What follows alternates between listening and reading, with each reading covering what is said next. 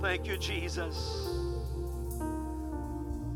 When he stands up in your ship, storms cease. And when he walks through the wall into the middle of a melancholy group of men, he changes the whole atmosphere. When he walks into the room, ladies with an issue of blood are healed, little dead girls are raised. When he walks into the atmosphere of a funeral, he touches a casket and a dead boy gets up and begins to walk and lives again. When he walks into the tomb atmosphere of Lazarus, who's been dead 4 days, and simply says 3 words, turns the whole situation around. There is resurrection, life in all you do, Jesus. Your situation may be dire, it may seem hopeless, but when he walks in to your room, you ought to begin to rejoice because everything's getting ready to change. And somebody said amen. Amen. Thank the Lord. Feels good here today. So I have not properly announced this. I know I've only mentioned it once or twice, but our new format will be Sunday mornings at 10 o'clock. Our Sunday school age children will have classes. In our afternoon service at 2 o'clock, our youth will have their breakout classes. And so we're doing that right now until we get our new building built, the fellowship hall and the gymnasium and the classroom space. That will be a little while. And so until we get that done, this is the way we must do it. Just logistically, we just don't have room for all of them to meet without our fellowship hall, which, as most of you know, we just decided to give up on after all these floods and all these years. We just, we said, Jack's Defeat Creek, you can have it. And we're going to build something else up on stilts again. We'll show Jack. Amen. You have your Bibles. Let's go to the word of the Lord, 2 Kings chapter 4. It's good to see you all here again. We used to go home after Sunday morning and eat, take a nap, and gripe at the kids to get ready again. Now all you got to do is go eat and come back. Amen. Then you can gripe at the kids all night long. 2 Kings 4, verse 1. There cried a certain woman of the wives of the sons of the prophets unto Elisha, saying, Thy servant, my husband, is dead. And you know, she says, that your servant did fear the Lord. And now the creditor is come to take unto him my 2 sons to be bondmen. Elisha said to her, What shall I do for thee? Tell me, what hast thou in the house? And she said, Thine handmaid hath not anything in the house. You ought to thank God for commas sometimes, where we would put a period. The Bible puts a comma. Save a pot of oil. And that little phrase changed her whole life. He said, Go borrow vessels abroad of all your neighbors, even empty vessels. Don't borrow a few. And when thou art come in, thou shalt shut the door upon thee and upon thy sons, and thou shalt pour out unto all those vessels, and thou shalt set aside that which is full. I wonder where it began to settle into her brain. Wait a minute. This doesn't make sense. I told you I have a little bit, just a pot of oil. You're talking about vessels in the plural, and you're talking about pouring out and then setting aside those things that this doesn't make sense. And so you ought to thank God for verse 5s in your life when the devil would put a period at verse 4. So she went from him and shut the door upon her and upon her sons, who brought the vessels to her, and she poured out. And it came to pass, when the vessels were full, that she said unto her son, Bring me yet a vessel. And he said unto her, There is not a vessel more. And the oil stayed. Then she came and told the man of God, and he said to her, Go sell the oil and pay your debt, and live thou and thy children of the rest. Lord, speak to us one more time today, I pray. Open our hearts, our spirits. Let us receive what you have for us in your word today. Bless your people, I pray. Bless our young people, Lord, in their class today, I pray. Do a mighty work in this place. We give you the glory and we give you the praise. And everybody said amen. And everybody said, praise the Lord. Turn around and smile at 2 or 3 people. Smile at everybody, as a matter of fact. Don't just smile at 2 or 3 and frown at everybody else. Smile at everybody. I kind of gave you an out there, didn't I? Smile, 1, 2, 3, frown. I didn't mean that.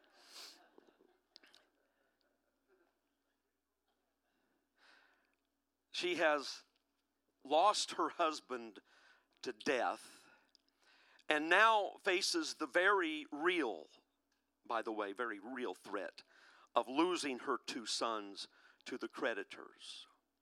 And in sheer desperation, she cries to the man of God for help. And Elisha responds by redirecting her from her focus from what she has lost and from the real danger of what she's about to lose to what she has left. It always amazes me how losing something precious can cause one to feel totally depleted. And I believe it with all of my heart, that one of the most effective tricks of our adversary is to capitalize on that very phenomenon, that feeling of we've lost something, and so it almost has this vacuum effect. We lose one thing and it feels like everything's gone. The moment we experience loss, the devil, shows up and does his best to convince us that not only is that lost, but all is lost. But so I just came this morning, or this afternoon, I just came to remind you that the devil is a liar. Just in case you needed to be reminded of that. That often what you feel is not real. I didn't say your feelings aren't valid. I just said often we feel what isn't real. And the problem with that is that we tend to act and behave according to our feelings rather than reality sometimes. Rather than stopping and doing a reality check, we just kind of react to our emotions, to our feelings. I don't know what it would feel like for your spouse to suddenly die and then creditors to be knocking on your door the next day saying, we're taking the only thing you have left in your house, family-wise, we're going to take them to be our servants. I don't know what that would feel like, but I suppose it would be very depressing, very depleting. And I'm sure that her reaction, I'm sure that her conversation with the man of God was reactionary, very reactionary. So I just came to remind you that the devil is a liar, and often your feelings exaggerate, and that God can take what is left, and God can bless it, and God can multiply it. And he says things like, when we're complaining about what we don't have, he reminds us that his grace is sufficient. We may not feel like we have enough, but he will always remind us that it's not about what you have lost. It's about what you have left. And my grace, he says, my grace will never leave you. My grace, he says, I'll never leave you. I'll never forsake you. And he'll remind us in the face of the lies of the adversary, my grace. My grace can see you through. My grace can take where you leave off. See, when we're running out, God is running in. Blesses it and multiplies it and says, my grace is sufficient. So the question of the hour, I believe this right now, is not what have we lost, because we sit right now in this climate. It seems like all the dignitaries and all of the leaders are pointing us to what the problems. We think we get this fixed, and there comes another problem. When we handle that, and here comes a variant of the problem. When we get through that, and now we got a new variant of the issue, and a new problem, and a new problem, and another problem, and another problem. And I didn't come to discourage you today, but I will remind you that our only hope is not in Washington, D.C. Our only hope is not in Indianapolis, and our only hope is not in Bloomington, Indiana, and our only hope is not in the Ellisville Town Council. Our only hope is in heaven, and our only hope, his name is Jesus Christ. And until the world turns to Jesus, we're using words like variants and mutations and all these things, and it's all the same language. It's always been true. Our problem comes, and when we try to overcome it on our own, we just get a little fix, a little Band-Aid on it, but it comes at us another direction. And Jesus is the only answer. Faith is the only thing that's going to work. Amen. How are we doing? The question of the hour really is, what hast thou in the house? What do we have in the house? I know what we don't have. And I know we can sit around and say, well, we've lost this and we've lost that, and this is different and that is different, and this doesn't feel the same. And God help us. I know we've had just a few people. Thank God we're doing better than a lot of churches who have seen. I've heard one church say that they had 60 families. I don't know how big the church was. 60 families is already a pretty good-sized church, but they had 60 families that this pastor has not even heard from since COVID hit. And so I look around, and we are so blessed. I do have a handful of people who, I have just about maybe 2 families that I just cannot hear from. But for the most part, everybody's picking up their phone, everybody's responding, and we're staying in contact with them. And there's a few people that are still waiting because they have health issues. But man, I'm looking around this church, and we are so blessed. So many people who said, as soon as the doors are open, we're getting back. As soon as we can get back to the house of God, we're coming back. But it's easy for us right now to kind of lick our wounds and feel depleted. And boy, I wish, and we can preach. If we're not careful, we start preaching to what's left and what we've lost, and we start fixating on what we wish we had. And if I do that, I will kill you. If we start griping in the pulpit at everything that's not happening, the people that are getting it will be starved. And so I'm not coming in this pulpit today to nag you or bug you or complain at you. I'm coming to tell you, congratulations, you made it. You're here. You're still here. You're still plugging away. You might say, well, I don't feel like I have very much left. That's all right. His grace is sufficient for you. And if you will use what you've got left, come on. If you will use what's in your spirit, what's in reserve, what's in the house, God will take that little bit. He will bless it and multiply it and do great things through you. If you believe that, shout amen. The woman comes to him in verse 4. The Bible says that there cried a certain woman of the wives of the sons of the prophets, and she says to Elisha, thy servant, your servant, my husband is dead. You know. Catch her spirit here. This is the way I read it anyway. Now, I didn't read it like this 25 years ago, but I've been pastoring a while now. Come on. I know how spirits can be. I don't believe she came saying, sir, my dear husband, he served you for a while. And I know you may not remember. She's saying, look, the man that served you, my husband, is dead. You know that he served the Lord. You know that he feared the Lord. Now, it's there. I know it's there. It's kind of a what's up with this attitude. He served you. What's up with this? He served God. What's up with this?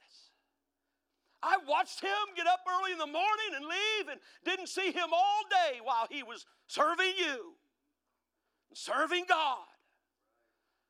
These two boys that are about to be taken away, I raised them while he was out washing your feet and washing your hands and running down water for you and bringing you food and making sure you had everything. He served you. He's dead. I don't know Elisha very well, but I wonder if he even sent some flowers to the funeral, you know? Did he even show up to the funeral? I don't know. We don't know. I know he was busy doing the Lord's work.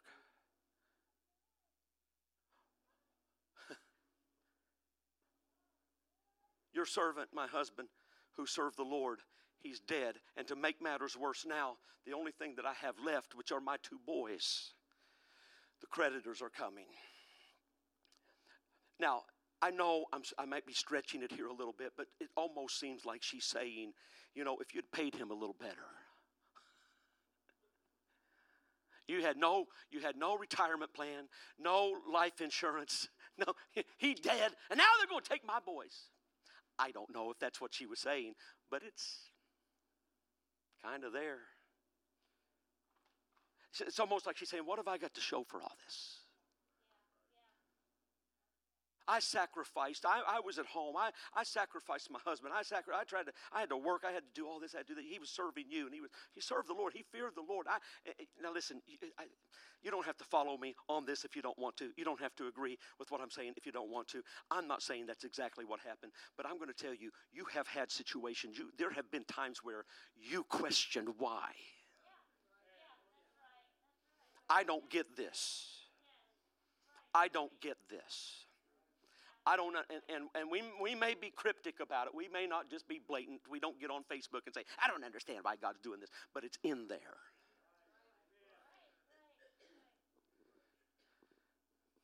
I stood outside the room of my daughter-in-law years ago, and I heard her, as I stood outside her room at the hospital, hearing her painful cries to birth a dead baby.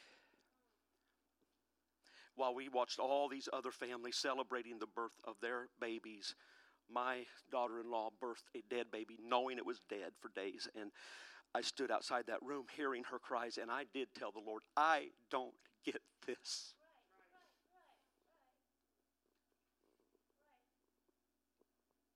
And at the moment, I wasn't ashamed to tell him, I don't get this. I've served you. We've served you. We've done. If you're honest about it, you've been there. You may not be as blatant as I was about it, but I had a moment there where I just told the Lord, I don't get this. And I stood there for a minute, and if I've ever heard, I didn't hear an audible voice, but if I've ever felt the Lord speak to my spirit, I felt it in that hospital when he said, that's okay.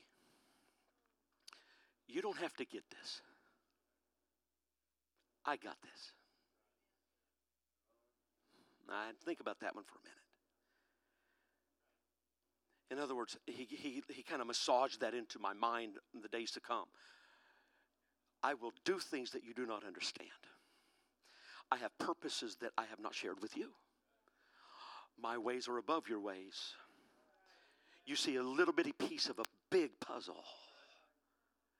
And there's going to be other times in your life, because I was fairly young at that time. I've lived a few years since then. There's been more times, Brother Southern, where I've said, okay, God, I don't get this, but I remember that you got this. You understand what I don't understand. You see what I don't see. You're working where I don't know when you're working, where you're working. We sing it around here a lot. Even when we don't see it, he's working. Even when I don't know it, he's working. Even when I don't understand, he's working it out. And if I really trust the Lord, I have to believe that even those things that I don't understand, that he works all things together. I don't get this, God, but I know you've got this, and I don't understand, but I know you understand, and you've got a purpose that I'm just a small part of. I believe that she's a little indignant. I believe she probably is when she says to the man of God, look, he served you, he served the Lord, he feared the Lord, and now look at what's happening to me. This is not fair. The creditors come to take my two sons to be bondmen. I'll have nothing. I don't know what I will do. And Elisha said to her, what shall I do for thee? Now, I want to teach a little bit here. I want to teach a little bit about what ministry, and I'm talking about effective ministry, good ministry. what it's for, what it's to do. The Bible says in the New Testament, it says the fivefold ministry is talking about that. It says that it's there to equip the saints.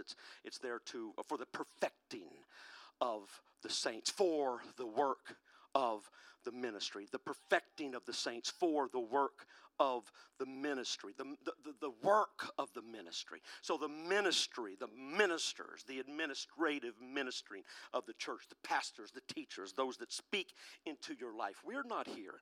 I don't want to be your bookkeeper. I don't want to do your taxes. I don't want to come to your house and tell you, here's how you pray, and here's when you should pray, and here's a good place to pray. That's not my role. I'm not to run to you every time your car breaks down, or every time you lose a job, or every time you're looking for a job. I don't have time. And it's not that I don't love you, and it's not that I don't care for you, but that's not even what I've been called to do. And this woman says to Elisha, it's almost like she said, what you going to do about this?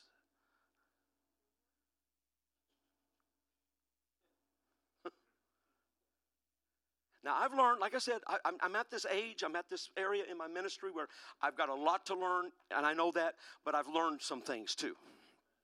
When you first start in anything, there's stages of growth. First, you don't know what you don't know, and then you know what you don't know, and then you know what you know, and then you know and you go.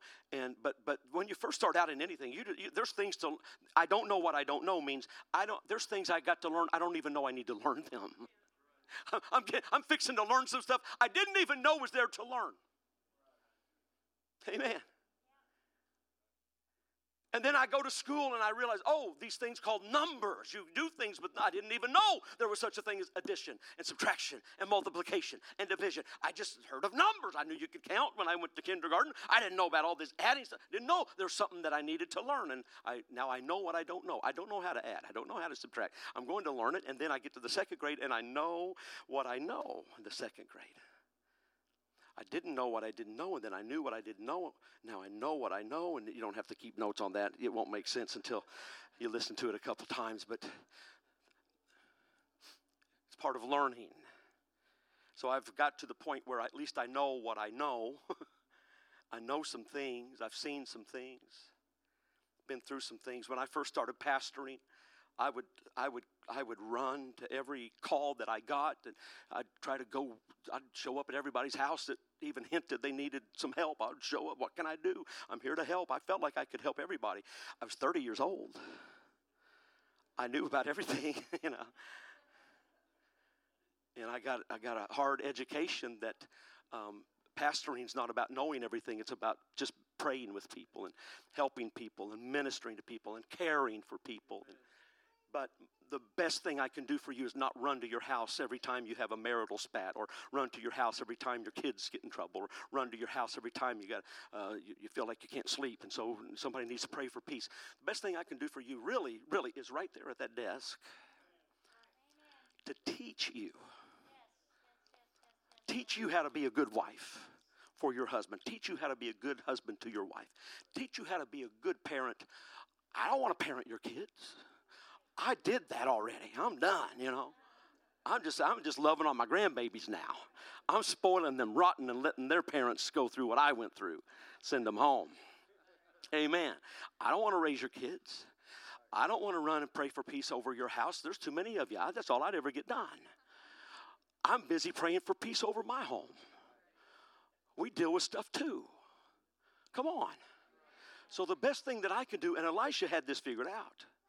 When he says, what can I do for you? What you want me to do? You want me to take your boys to raise? You want me to come and get another job and support you and your kids? What you think I'm going to do? It's almost like, what you want me to do? Now, I know that's not King James language, but that's kind of what he was saying. What shall I do for thee? If you think I'm going to run, and he understood this. This woman is in need. Now, I don't think he was upset with her for sharing her need, but I think he was clarifying some parameters here. I'm not your supplier. But I'm gonna refocus you to your supplier. I'm not your blessing. God might use me to bless you, but I'm not the source of your blessing. I'm not your prayer life. I will pray for you, but I can't pray for you. You understand? I will pray over you. I will pray for you, but at some point, you got to go pray too. You want to look at what's in my house, but you got to look at what's in your house. Hey, Elisha, what you going to do about this situation? My husband, your servant of the Lord, he's dead. My sons are. What you going to do about it? He says, what do you mean? What are you going to do about it? What can I do for you? I'm one man, and I'm busy preaching. I'm busy praying for people. I'm busy ministering. This is what he's saying. So here, let me help you. Let me refocus. First of all, some of us got to get rid of our attitudes. Oh boy. Your attitude will cost you. Your attitude of entitlement that says, everybody needs to take care of me. Everybody needs to tend to me. It will cost you because you will spend all your time shaking your fist at everybody who's done you wrong. And you will never see what's sitting over there in the corner of your own house. That if you would just get over yourself and get busy doing what God has told you to do, God would do mighty, mighty things for you. But you got to get over yourself. You got to stop blaming everybody. Oh, Elisha and God and everybody just doing me wrong and life's done me wrong. I lost my husband and he served you. And just blame, shaking your finger at everybody but looking in your own house. Okay, you lost your husband, and I am sorry that you lost your husband, and I'm going to pray that God gives you comfort, but what will you do now? Are you going to sit and just feel sorry for yourself the rest of your life and let the devil completely drain you of being useful in this life, or are you going to get it together and look around and see what you do have left?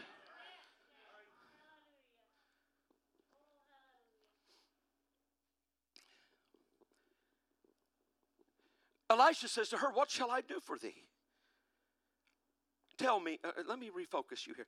What hast thou in the house? Don't look at me. Look at you. And she said, and this is her attitude to begin with. Her attitude, first of all, is negative.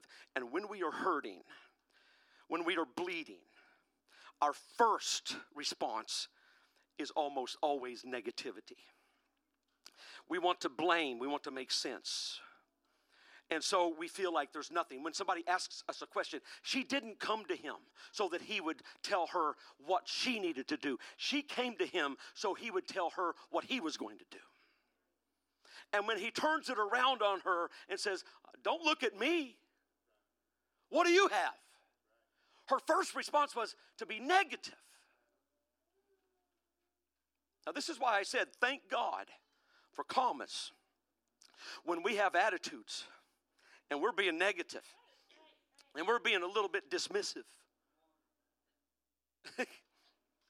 I know you've probably never read it this way, but I read things this way sometimes. I read it like she says, well, what you going to do for me? And he says, well, what do you mean, what am I going to do for you? What you got in your house? And she says, well, I ain't got nothing in my house.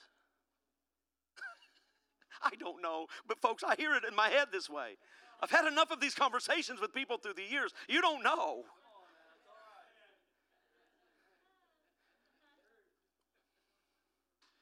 See, you got to be careful. When you start getting bitter, you get bitter at everybody. You get bitter at life. You get bitter at everything. David said, he made the statement one time. He said, I said in my heart, all men are liars. What in the world? You know why he said that? Because somebody lied to him. Somebody lied to him. And when one person does you wrong, I mean, come on, I know we all look different, but we all look alike. Amen. A man does you wrong, and then all men have done you wrong. A man lies to you. I've seen this. A pastor did somebody wrong. And now all pastors are wrong. A husband did her wrong, so now all men are wicked and all men are evil. And it begins to vent and spew. David said, I said in my heart, all men are liars. Somebody lied to me, and so I just looked at all men. You're all a bunch of liars. Nobody's no good, and I'm the only one doing right. And if you're not careful, you fall into this trap. When life serves you something sour, it didn't go the way you intended for it to go. You're even looking at Elisha. I mean, Elisha, can you imagine? My husband served you. Now he's dead. You do all these miracles. I don't know. It's there. I think it's in her heart. Do all these other miracles, and now he's dead. And now they're going to take my, what are you going to do? And he's like, no, what do you mean, what am I going to do? What are you going to do, girl? Go look, go take it. What do you got in the house? And negativity always points to what is not there. She says, I don't have anything. I don't have anything. I don't have anything. And if you get stuck in your attitude, you will die saying, I have nothing. All men are liars, and I have nothing. Nothing's ever going to feel good again, and I have nothing. Life stinks, and I have nothing. Job had those days. I curse the day I die. I curse the day I ever was born. Why did I ever draw breath? Why did my mother ever feed me? Why did I ever come out of her womb? Oh, he had those moments, but then he always got around, okay, I can't stay here. I can't stay here. Even when his wife would come and say, why don't you just go ahead and finish this thing off, curse God and die, get it over with. He's like, oh, wait a minute, that's foolish. I can't die in bitterness. Really, if you think about it, all he had to do was curse God and die. I think that was a reality. He was hanging on by a thread. The only thing he had not done was curse God. And then he started thinking, wait a minute, if I can curse God and die, then maybe I could bless the Lord and live. Maybe there's something to all this attitude stuff. Maybe there's something to the way I talk. Maybe there's something to me being negative versus being positive. Curse God and die or bless the Lord and live. I don't feel like blessing the Lord. I still hurt. Bless the Lord anyhow. Amen. If you're going to wait until you feel good to bless the Lord, you will die full of boils and nothing in your bank account, shaking your fist at heaven. But if you can learn that God is God and God is good and the Lord giveth and the Lord taketh away. I thank God for the time I had that husband in my life, but God saw fit to take him out of my life, and I do not understand why. I do not understand why now. God, I'm not going to lie. I don't understand this, but I know they're about to take my 2 boys, and I got to deal with this. I'm going to go to the man of God. What are you going to do? I can't do anything for you, but what do you have in the house? She said, I don't have anything in the house except for... I don't want to die here. I'm not going to die in my bitterness. I'm not going to die in my negativity.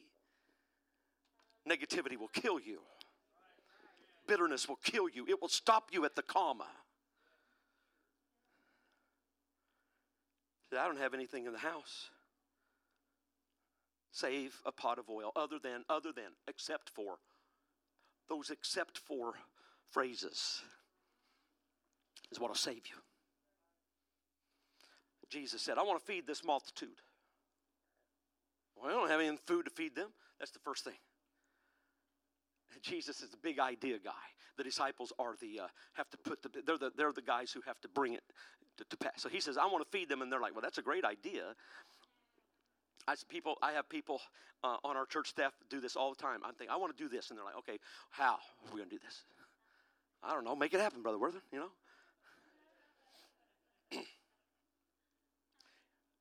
Because what the disciples understand is when Jesus says, I want to feed them, he really means, I want you guys to feed them. Right? So they start doing the math. They're the realist. Okay, sounds good. It looks good. But when you start doing the math, we don't have food. And we're out here in the middle of nowhere. And where are we going to get? And Jesus is like, when you're finished talking about what you don't have, let's talk about what we do have. Because what we do have matters. What we don't have, you're talking about yesterday. You're talking about what we did have, what's gone, what never existed. But if we can get to the point of talking about what we do have. Listen, I don't know who all I'm preaching to right now, but some of you, the devil's been trying to point out to you what you don't have, and you're never going to have it because it's never going to happen. And because why don't you just try to ride this thing out? Just, the rapture's going to happen soon. If you can just get across the finish line, stop trying to have revival. Stop praying for those people. Stop trying to reach out to people. Stop worrying about that. Stop trying to better yourself in the ministry. Stop trying to work and get more people into the church. Why even bother? Jesus is about to come, and you're so depleted after all.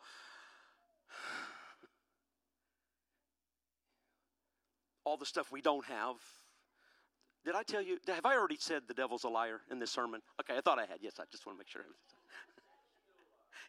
Yeah, he is still a liar. That's right. If you don't hear otherwise from me, just assume the devil's a liar. Everything comes out of his mouth is a lie.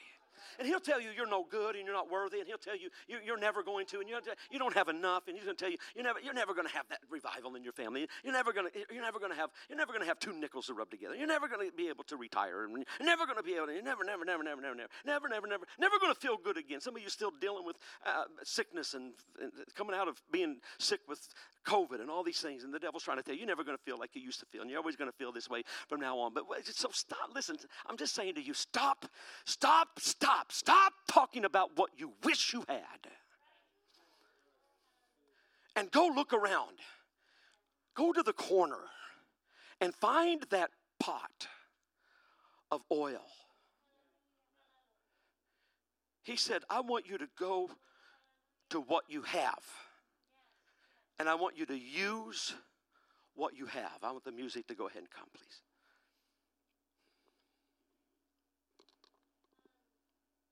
It's fun to talk about what we wish we had. I won't lie to you.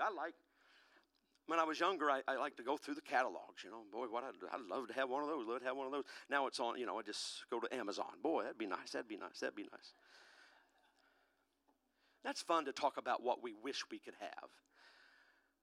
But we won't get anything accomplished looking at what we wish we had. At some point, I got to turn the tablet off. I got to shut the catalog and look around and say, we're going to use what we got.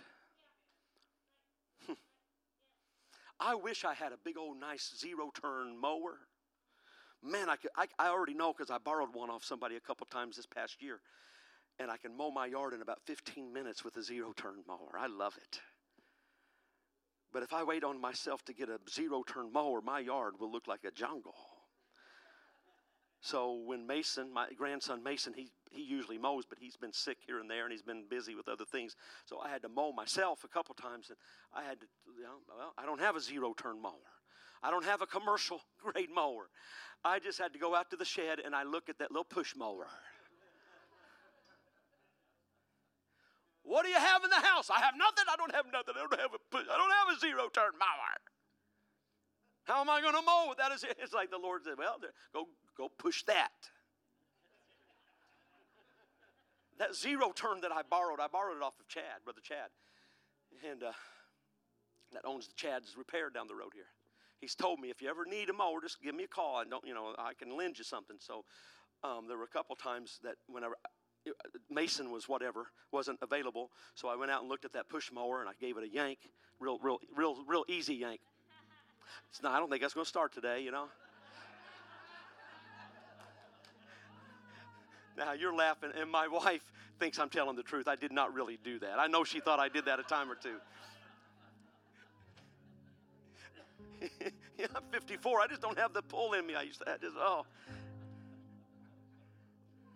No, I used that push mower a few times this year. You got to get out there and push, because I had to look at what do I have. If I wait until I get what I wish I had, my yard won't get mowed. If I wait till I have what I wish I had, I may never. I had to do this as a pastor a long time ago. Man, there was times I looked around when I was first beginning to pastor. Man, it'd be nice to have a praise team like we have now. We didn't have it. So, we just won't sing. No way. We're going to sing anyhow. Use what you got. Do the best you can. And come first of the year, we're going to have our choir singing again, by the way. Thank God for that. But we didn't have a choir. We didn't have a praise team. We had a singer or two. We got up and we sang. We didn't have a band. We had a keyboard and an organ, if I remember right. Not much else. Me and Brother Hank, I think we were the drummers at one point. Hank wasn't bad, but you don't want to hear me on the drums. I think I played the drums some. I played the keys for a while or whatever. But we just, okay, we're going to use what we have. And God blessed it. And God multiplied it. And today, our music director, Sister Barrow, has to use an app called Planning Center or something like that. I don't remember. To let the singers that are going to sing today know they're going to sing today. I mean, we have to schedule singers. That was not the case. We were not telling anybody you're not singing today. We're just like, oh, you can say, hey, come on,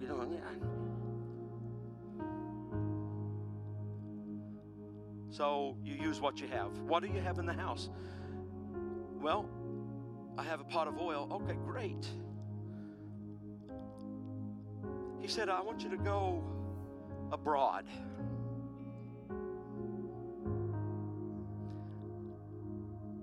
Go borrow vessels abroad.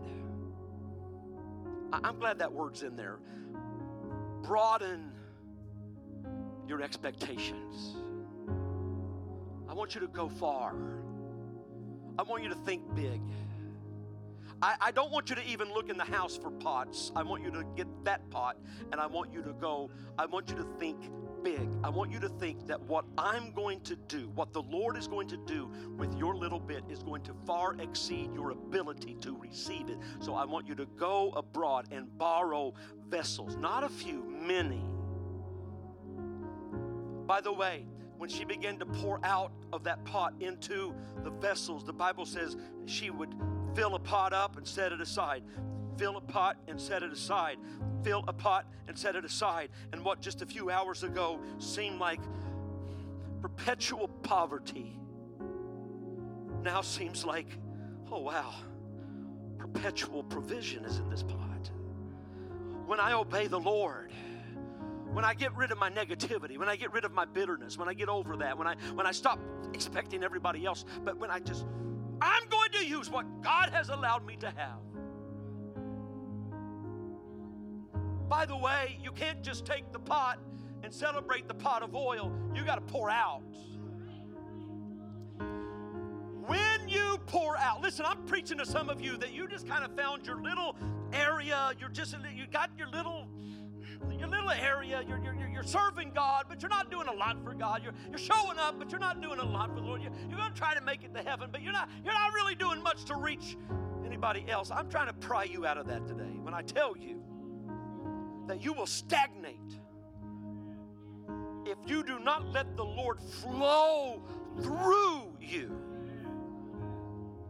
He did not give you the Holy Ghost so you can bottle it up and just wait on the rapture to take place. You remember when Jesus went to the woman at the well? He had that conversation with her about salvation and drawing water and all of that. At the beginning of that story, he sends his disciples away. They go to buy food. And Jesus has this lengthy conversation with this woman and blows her mind and completely revolutionizes her world. And she runs back to the city and she tells everybody, come see a man. And the Bible says that they came from the city. All this happens while his disciples are on a Uber Eats run or whatever. They're going to pick up food. DoorDash, yeah, okay. All this happens, and then when that all happens, here come the disciples back with groceries. And they say, Jesus needs to eat. And they say, here, Jesus, eat. And Jesus says, no, I have meat, food to eat that you don't know, you know not of. And they start looking at each other. Wait a minute. He sent us for groceries. We come back with groceries. He hasn't. Did somebody give him something to eat? They're worried about him eating. And he makes this really neat statement. We kind of overlook it, but it's there. It's powerful. He said, I have meat to eat that you know not of. And they said, well, who's given him to eat? Has somebody brought him anything to eat? And he says to them, my meat, my food, is to do the will of him that sent me and to finish his work. In other words, Jesus was saying, I derive my sustenance from doing the work of the Lord. The reason some Christians are starving is we are not doing the work of the Lord. Let God use you. Let God flow through you. What will you do with what you have? Let's stand. Wow.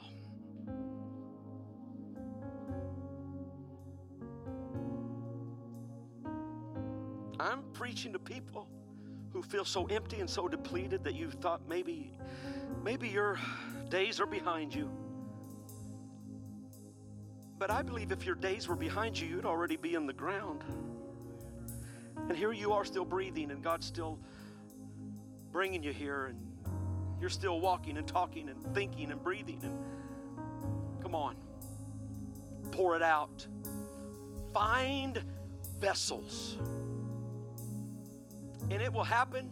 If you're prayerful and careful, opportunities will just present themselves to you. I went in Starbucks the other day. I ordered my coffee on my app, and it said, be ready in 5 minutes. So I walked in there at 5 minutes, and I'm waiting like about, a dozen of us standing there. We're so trained. We stand there waiting on our caffeine to pop out. Put it on our letter, our last name. We're programmed. And I saw them put down a cup of coffee, and she said, Lucy wasn't there yet, so this other guy walked in, and he walked up to the L through whatever, and he picked up the coffee, and he looked at it. He wasn't Lucy. So he put it down. He put it on the wrong one. He put it on the wrong letter, and I saw all this happen, and I thought, well, Lucy's going to come in. I can't mind my own business worth anything. Poor Lucy, she needs her coffee. She's going to come in, and she's going to look on the wrong spot, and she's going to miss her. So I just mentioned, I said, hey, buddy, I think that was on the L. I know, my wife's like, yeah, that is my husband to a T. I said, hey, buddy, I think that was on the L, I think. And he goes, oh, yeah. And he moved it over. He goes, well, thank you for that. And I said, well, I don't want Lucy to be confused when she gets here, And we struck up this conversation, and he goes, man, I like your shoes. I said, well, thank you. They're falling apart. These shoes, not these shoes, but the shoes I was wearing, they're falling apart. But he said, I like your shoes. Well, thank you. He goes, what do you do for a living? Bam.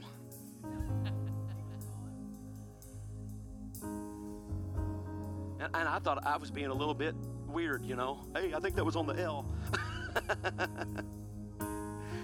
And God opened a door. And his name is Lake. And he's had a rough 2 years. And he needs somebody to pray for him. So I assured him that the church I pastored is going to add Lake to our prayer list. Will you pray for Lake? And I believe God's going to open a door, because I'm going to go back to the very same Starbucks at the very same hour of day and stand in front of the L's and see if God doesn't bring Lake back into my life. But you got to pour out. You got to pour out. You got to pour out. You got to pour out. And you say, well, I feel so depleted. You're depleted because you've been hanging on. But if you'll start to pour out, God adds to whatever you pour out, God will add more and more and more. And my meat is to do the will of my Father. Would you find you a place today? I feel like if we would talk to Jesus, he would speak to our hearts today. I call you to this altar, or make an altar of your chair, whatever you want to do. Can we just kind of bring this message into our lives? Appropriate it for your life. Whatever God's leading you to. God, speak to our hearts, I pray.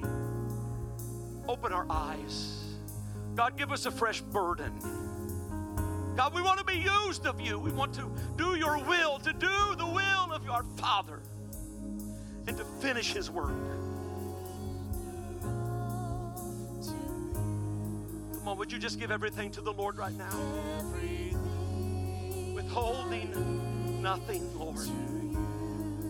But I'll give you everything, Lord. Yes, yes, yes. Withholding nothing. I surrender all to you. Everything I give to you.